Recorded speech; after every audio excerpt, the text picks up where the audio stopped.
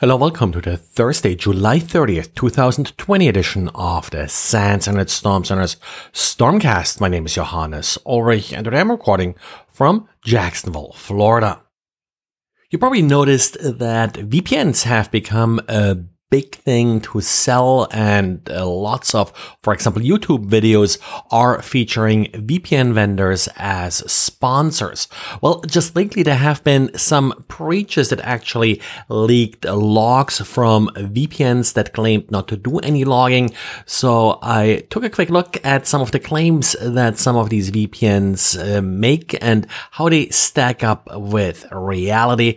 Just a little post here to compare what VPNs can and cannot do, and of course what some of the drawbacks are of routing all of your traffic through a VPN provider's endpoints. And talking about better anonymous browsing, there's actually a new version of Tails, the Linux distribution that's built around Tor and other technologies to make browsing as anonymous as possible. Now, this version does fix a number of security vulnerabilities, also updates the underlying browser, the latest version of Firefox. So we do have an update for Firefox, also an update for Chrome. The Chrome update was actually released on Monday. Nothing I would call super critical here, of course. The advisories are very limited. Firefox is talking about some potential privacy leaks, which is probably why it's so important that you also update Tails. But then we also have a vulnerability in Grub 2 that has received quite a bit of press, and well, in part it's justified, in part not. This is really one of those a little bit tricky vulnerabilities to really sort of gauge the potential. Grub 2 is your bootloader, so it's the software that's running before the operating system is actually booted, and as such, it's an important part of secure boot, so no unauthorized operating system can be loaded. And this is a critical phase of the system's boot process, of course. If it is compromised, then essentially the entire system is compromised. So it is particularly well protected, or at least should be. So what Grub is doing is in part governed by a configuration file, and the problem here is that the parser for this configuration file does contain a fairly straightforward and simple buffer overflow.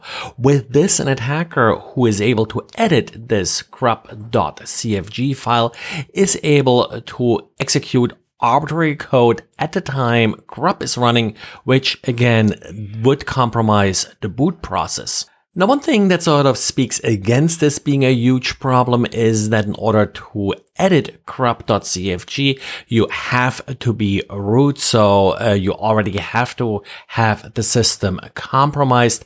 But this is something an attacker could potentially use to sort of gain persistent access to a system even after the system is being rebuilt.